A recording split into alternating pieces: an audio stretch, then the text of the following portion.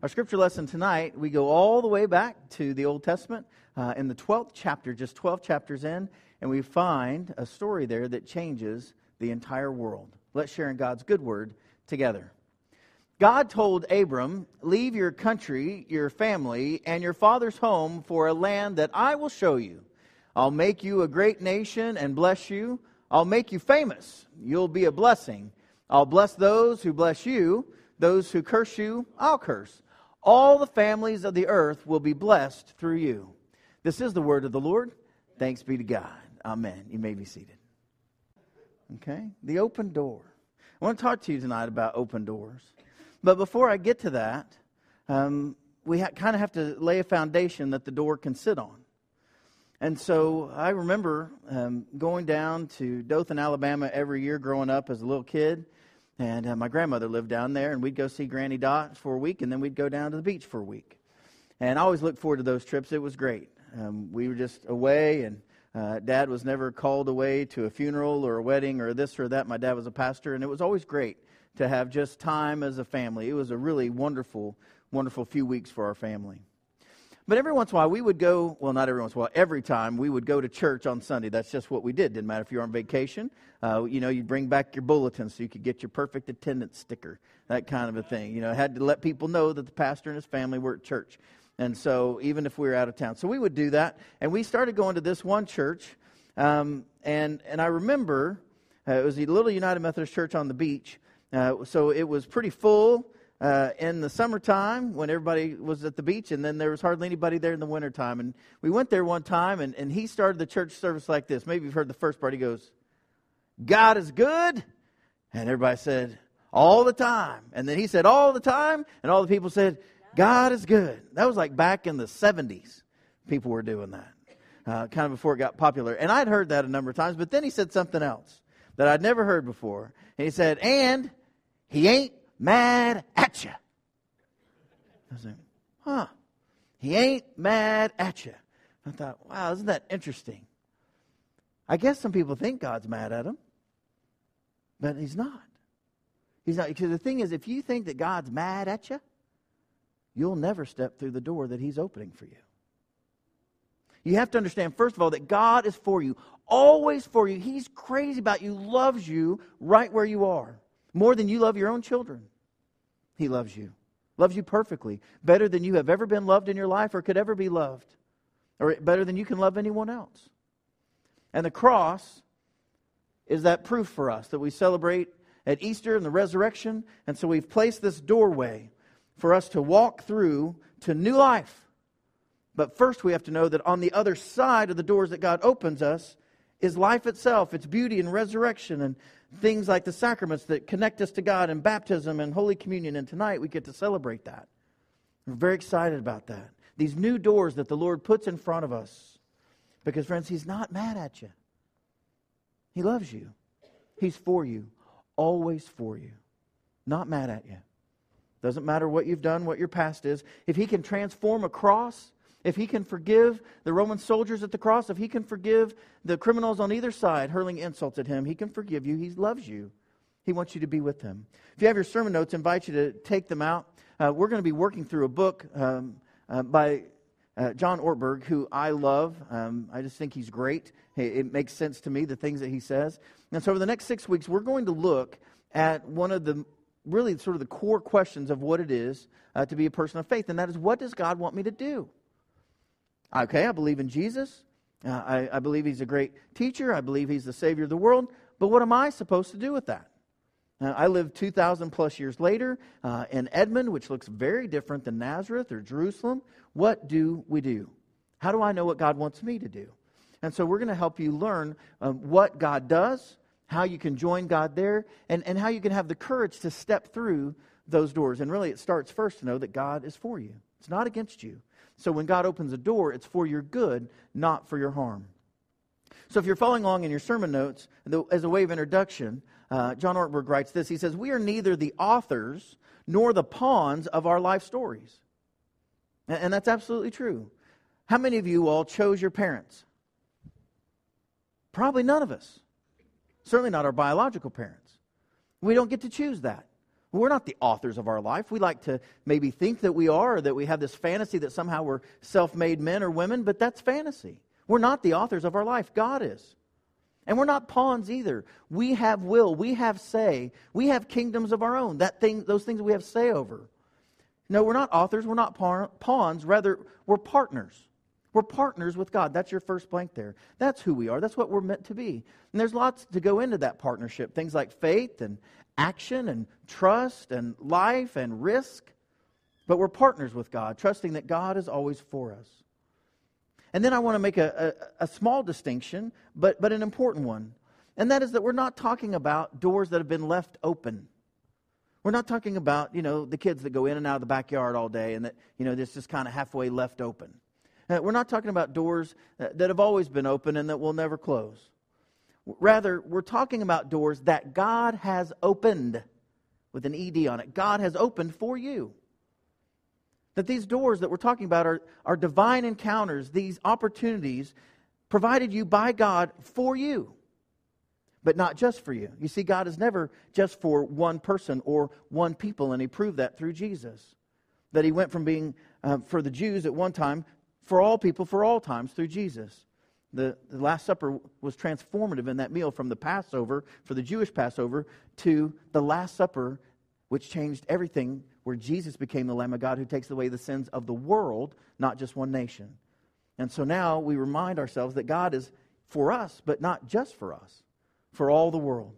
And so we're not talking about an open door so much as an opened door by God for you to bless others. And that's an important piece that we have to get right as well. God is the one that opens the doors. We are the ones that are to walk through them in order to bless others. Now, we'll be blessed in the process, but it's also that we bless others by doing that. The other thing is, sometimes people walk through doors and God's leading them, and you know what happens? It gets hard. It gets difficult. It gets scary. I remember when the Lord called Chantel and I to have our first child. John Mark, he's in college now. And, man, we wanted a child. We'd been married 5 years before she got pregnant, and we felt like we were ready. I was finishing up graduate school. We had all got it all planned out. I was then assigned to a small church about an hour from here, southwest of here, and we had it all set up. We had a little house, had my little church, and we were going to have a baby. It was perfect. Had it all set up. We had a really good doctor. She was even Methodist. I mean, just you couldn't plan it out any better. It was just perfect. And then we had him. Have you all had a first baby? What is it with first kids? I mean, that kid did not sleep for 7 weeks. 7 weeks. So it was sundown. He would start, they call it colic. I call it crazy.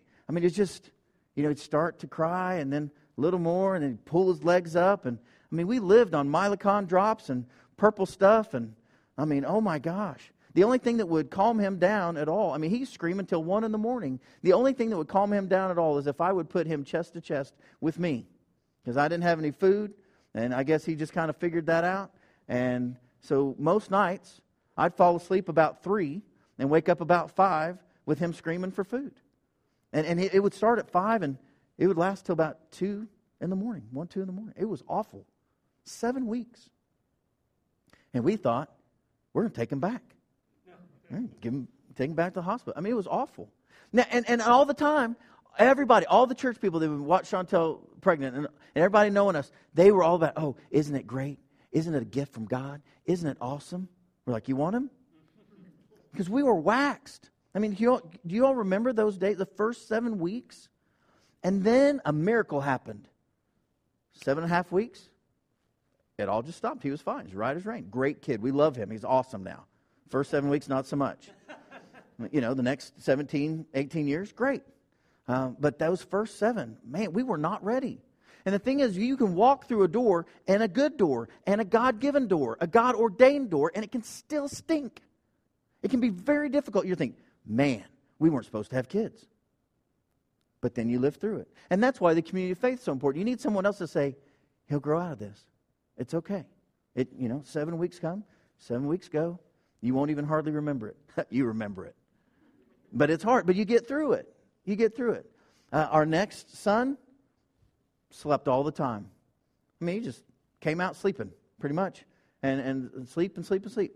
And now he's everywhere. Just completely different. Wonderful. God doors opened, but there's no guarantee. There's no blueprint to it. There's no guarantee to it. You see, an open door is an opportunity provided by God to act with God for God. That's in your notes there. Will you say that with me? An open door is an opportunity provided by God to act with God for God. And this is good. And this is what Abram does. And the nice thing is that Abram actually had already sort of gotten a jump start. Most people don't talk about Abram's dad, but Abram's dad is really the one that started the story back in Genesis 11. You see, from the beginning of God's interactions with humanity, God seems to give us information on a need-to-know basis. If God would have showed me even the tiniest bit of what it was going to be like to have John Mark the first 7 weeks, we would not have had him. We just wouldn't have. We're like, no. I don't think we can do that. But that's not what happens. God gives you just enough information to get you to the next day. Ambiguity and uncertainty are woven into the story from the beginning. And the first 11 chapters of the Bible, big things like the creation of the world, the moon, the stars, heaven and earth, the fall of humanity, the judgment. But all of that leads to this little tiny moment with a guy named Abram, a nowhere guy. God is going to come now to one ordinary individual. And He's going to start all the great faiths of our world. All the monotheistic religions. Islam, Christianity, of course, and Judaism. All three come from this little moment in Genesis 12. It starts here. Could have been you, could have been me. It's just the way God works. And we never know ahead of time the full significance of the doors we face. What we're told in Genesis 11, 31 to 32, is that there was a man named Terah, and he lived in a city called Ur of the Chaldeans. So Terah took his son Abram, the same Abraham that we know of, and his grandson Lot, son of Haran, and his daughter-in-law Sarah, and his son Abram's wife, and they went out together from Ur of the Chaldeans to go into the land of Canaan. But when they came to Haran, they settled there. They didn't go on to Canaan. They just made it halfway, and they stopped. And the days of Terah were 205 years, and then he died. And Haran never made it to Canaan. So Abram's dad had a similar kind of call, like, hey, go on to Canaan. And he got the family up. They left Ur, and they got halfway there, and that was all they could do. We don't know why. The story doesn't tell us why. But that was it. It just kind of just stops right there. They made it halfway. And then God comes to Terah's son and talks to Abram. Now, I would stop for a moment just to say, when you start to go through a God door, there's two pieces of it. And the first part might be the hardest part. And that is you have to leave what's familiar to you. You have to say no to your old way of life because you can't be in Ur and Canaan at the same time any more than you can be in Oklahoma City and Houston at the same time. And so these folks got to Dallas and they were like, whew, that's it. That's all I can do. And so they get stuck there, basically. Now, the first readers of this story, though, read this very differently than we do. They would have understood when God came to Abram's family that Ur was perhaps the largest city in the world. Okay, this place was awesome. Cosmopolitan, lots of trade. Anybody who was somebody lived in Ur of the Chaldeans. And about 2000 BC, it was the place. It was the great place. When you graduate from college, one of the things that people will ask you if you're in your senior year or whatever, there's a couple of them. One of it is, have you ever been to New York? Have you ever been to New York? Have you all been to New York?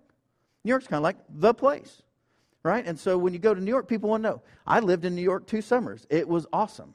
And so people would say, hey, have you ever been to New York? I was like, oh, yeah, I lived there. Because it's the place. And you can see movie stars. You can sit down in a booth and, other people sit down right next to you. It happened to me. I almost bumped into Steve Martin walking on the sidewalk one day and had some other movie stars in the booth next to me. And, it's a heady deal. You're like, oh, yeah, I lived in New York. It's great. That was Ur. Okay, now imagine that Ur is a difficult place to leave because you've got all the people who are somebody. You got all the business contacts. You have all the great food. All the things of life that you want were at Ur. And God says to Abram's dad, leave it. I want you to go to the land that I'm going to show you. And that's kind of vague, isn't it? God does that. It's like, I don't want you here. I want you someplace else. Well, where exactly would you like me, Lord? Well, I'll show you. That's how He does it. It's annoying. But that's how He does it. He's like, I don't want you here. I want you someplace else. Where exactly would you like me, Lord? Well, I'll show you. I'll show you. Now, Canaan was everything that Ur was not. You know, I mean, it was uncultured, uncivilized, undeveloped, uncultivated, a rough, difficult place. So, any of you all been to Slapout, Oklahoma? Yeah, some of you know that. You know, it's a little west of here, a little north of here. So, imagine you're leaving New York for Slapout. Or you could insert name here. Goaty Bow, Minko, Friendship, Alec, Ninnekah, Pink. Those of you all who are not from Oklahoma are like, I don't know what he's doing. These are real places. Pink, Oklahoma. Because it's kind of pink there. And all God says is it's going to be the land that I show you. A difficult place. It's not the place. It's anywhere but the place. And God calls them to leave it. And we don't know why. Well, we have this little bit of a hint in Joshua 24, 2-3. And the scripture tells us this, kind of the backstory. Joshua says to all the people, "Thus says the Lord, the God of Israel, long ago your ancestors, Terah, Abraham's dad, and Nahor, they lived beyond the Euphrates and they served other gods." Oh, there it is. Because the God that loves you enough not to want you messed over by somebody else lesser than. "So then I took your father Abraham from beyond the river and led him through all the land of Canaan and made his offspring many. I gave him Isaac." And it continues on. You see, Abraham's family had a problem. They worshipped idols. And the problem with idols from a biblical perspective is not simply that they get God's name wrong, but they get God's character wrong. We still have those idols today. You see, idols from a biblical perspective offer power, but they don't demand what the Lord requires. Things like justice and mercy and walking humbly with God. Idolatry involves a system of beliefs and attitudes and habits that Abram would have to die to, just like we have to.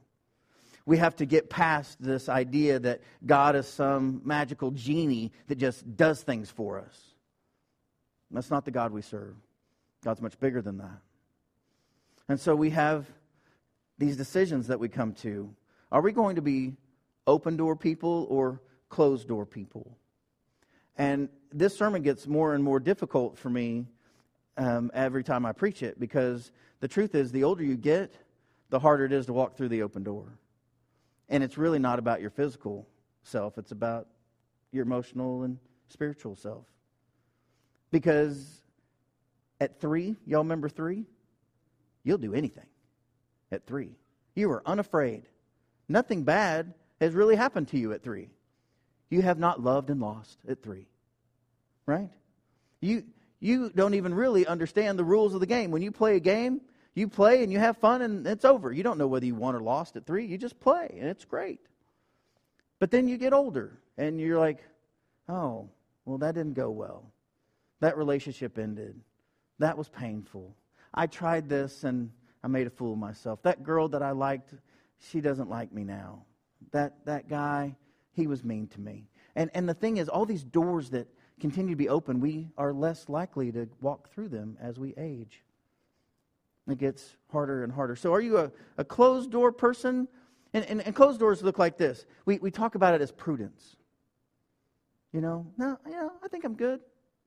Would you like to go on this cruise of a lifetime around here, go there, and you think, I heard the Carnival had some people with some tummy problems. I think I'm staying put. Right? Somebody says, oh, would you like to go to Mexico on this mission trip and build casitas? What month are you going? July. Nope. Here it's hot in Mexico in July. It is. Oh, are you going to go, dig water wells in Guatemala? I hear that get some Montezuma's revenge and they have some really bad stuff. I know some people that came back really sick from those trips. Yep, that happens. We also save thousands of lives. And we get better because we have medicine that can help us get better. You see how these doors just start to close on us? And before you know where you are? In your lazy boy with the remote. This is your life, except it's not a life. It just makes your thumb hurt after a while. That's it. Your life gets littler and littler and littler till you do nothing for nobody at any time because it costs more than you want to give. And you know the risk. And you know what you call a rut? You know what a rut is?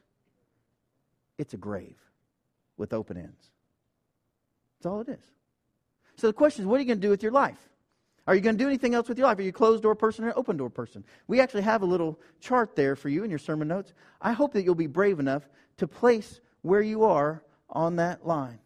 In your own mind. Where are you? Are you over here on the closed-door side, or are you on the open door? You're like, God, bring it on. Whatever you tell me to do, I'm going to do right now. We'll work out the details later.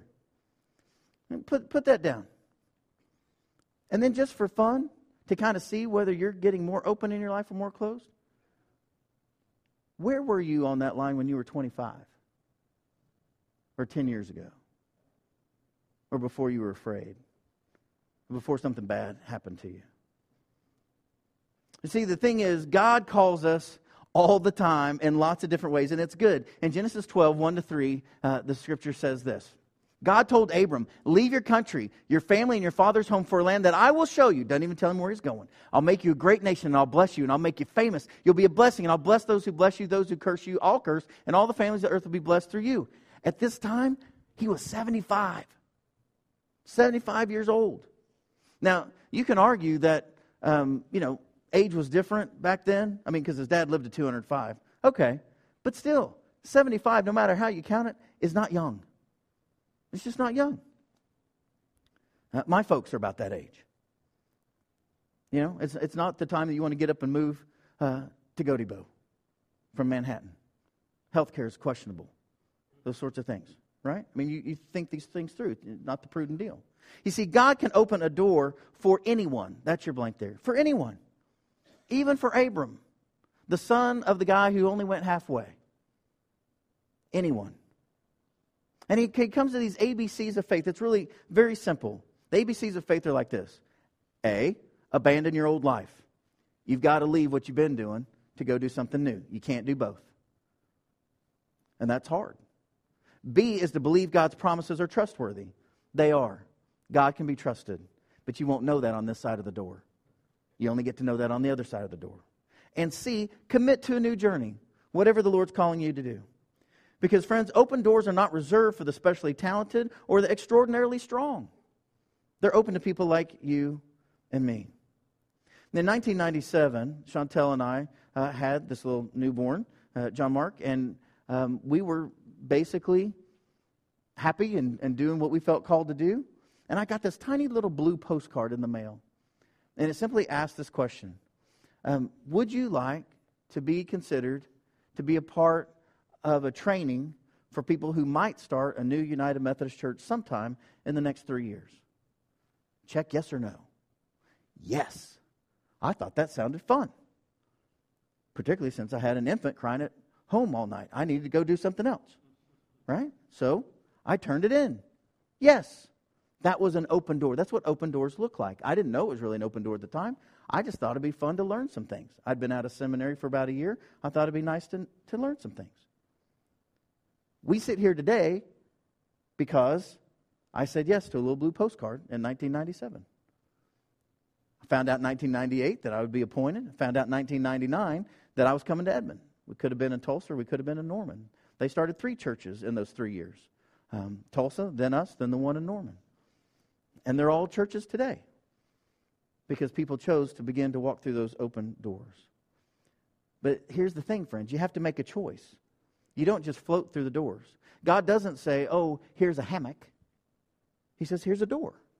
And you got to move through it. You have a choice to make. So again, in Genesis 12, in verses 4-6, it goes like this. So Abram left. He did just as God said. And Lot left with them. And Abram was 75 years old when he left Haran. And Abram took his wife Sarah and his nephew Lot with him, and along with the possessions and the people had gotten in Haran, and they set out for the land of Canaan and arrived safe and sound. Abram passed through the country as far as Shechem and the oak of Moreh. And at that time, the Canaanites occupied the land. Now, in subsequent weeks, we'll look at what the Canaanites looked like. They were giants. That's what we'll find out about the Canaanites. They were really big. We remember those stories of like David and Goliath. Goliath was the big guy. David was the little guy. Canaan was full of them. Huge giants in the land, people said. But here's the thing. Decision-making is an indispensable part of character formation. We have to make decisions. Now, researchers say that we make up to 70 decisions a day. That's a lot of decisions in a lifetime. Not all of them are going to go great. But the thing is, if you can't make a decision, you can't make anything. You just get stuck. And you can learn from any decision. That's the good news about decisions. You can learn from any of them. Every morning is an open door. Every morning is an open door. You have the opportunity to say yes to life. And so when they said, would you like to start a new United Methodist Church in Edmond? We said, yes, we'd like that. And then we did it. And had they shown us what would the first 3 years would have been like, we would have said no. Absolutely no. Because in my life as a pastor's kid, every time we moved somewhere, we had these wonderful church people who came and helped us unload and all this stuff.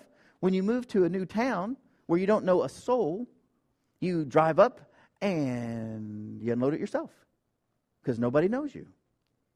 There's no friends there. There's no support system.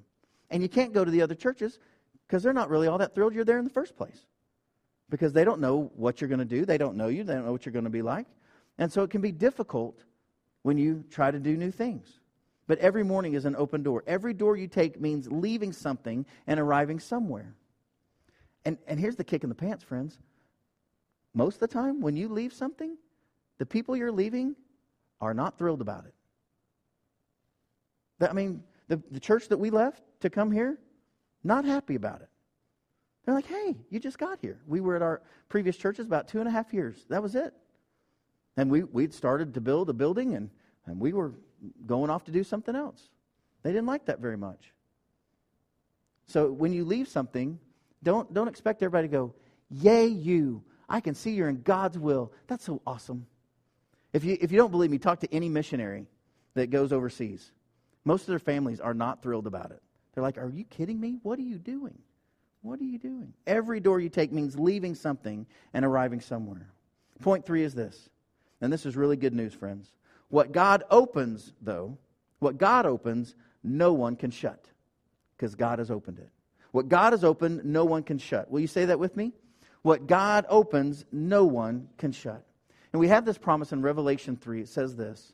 And the angel of the church in Philadelphia writes this. These are the words of the Holy One, the true one, who has the key of David, who opens and no one will shut, who shuts and no one opens. I know your works. Look, I've set before you an open door which no one is able to shut. I know that you have but little power, and yet you have kept my word and have not denied my name. This is great news, because the God who opens the door also knows you. The God who opens the door also knows you. He knows what He's calling you to do, so you don't have to be afraid. If you're writing it down, you might write it like this. The God who opens the door also knows me. He knows me. He knows my address. He knows my weaknesses. He knows my faults. He knows my temptations. I can walk through the door because God knows me. So therefore, I no longer need to be afraid. And remember, friends, that it's God's will for your life is that you become a magnificent person in God's image. It's not that you have a great job. It's okay if you do. And it's not that you have a perfectly happy marriage, although I hope you will. The thing about God is that He wants you to become the person He's created you to be all along, which is somebody with the character of Jesus. Somebody who looks like His Son, looks like His family, who cares about the things that God cares about. Kindness, and mercy, and justice, and peace. And the great news is that Jesus says, I'll go with you.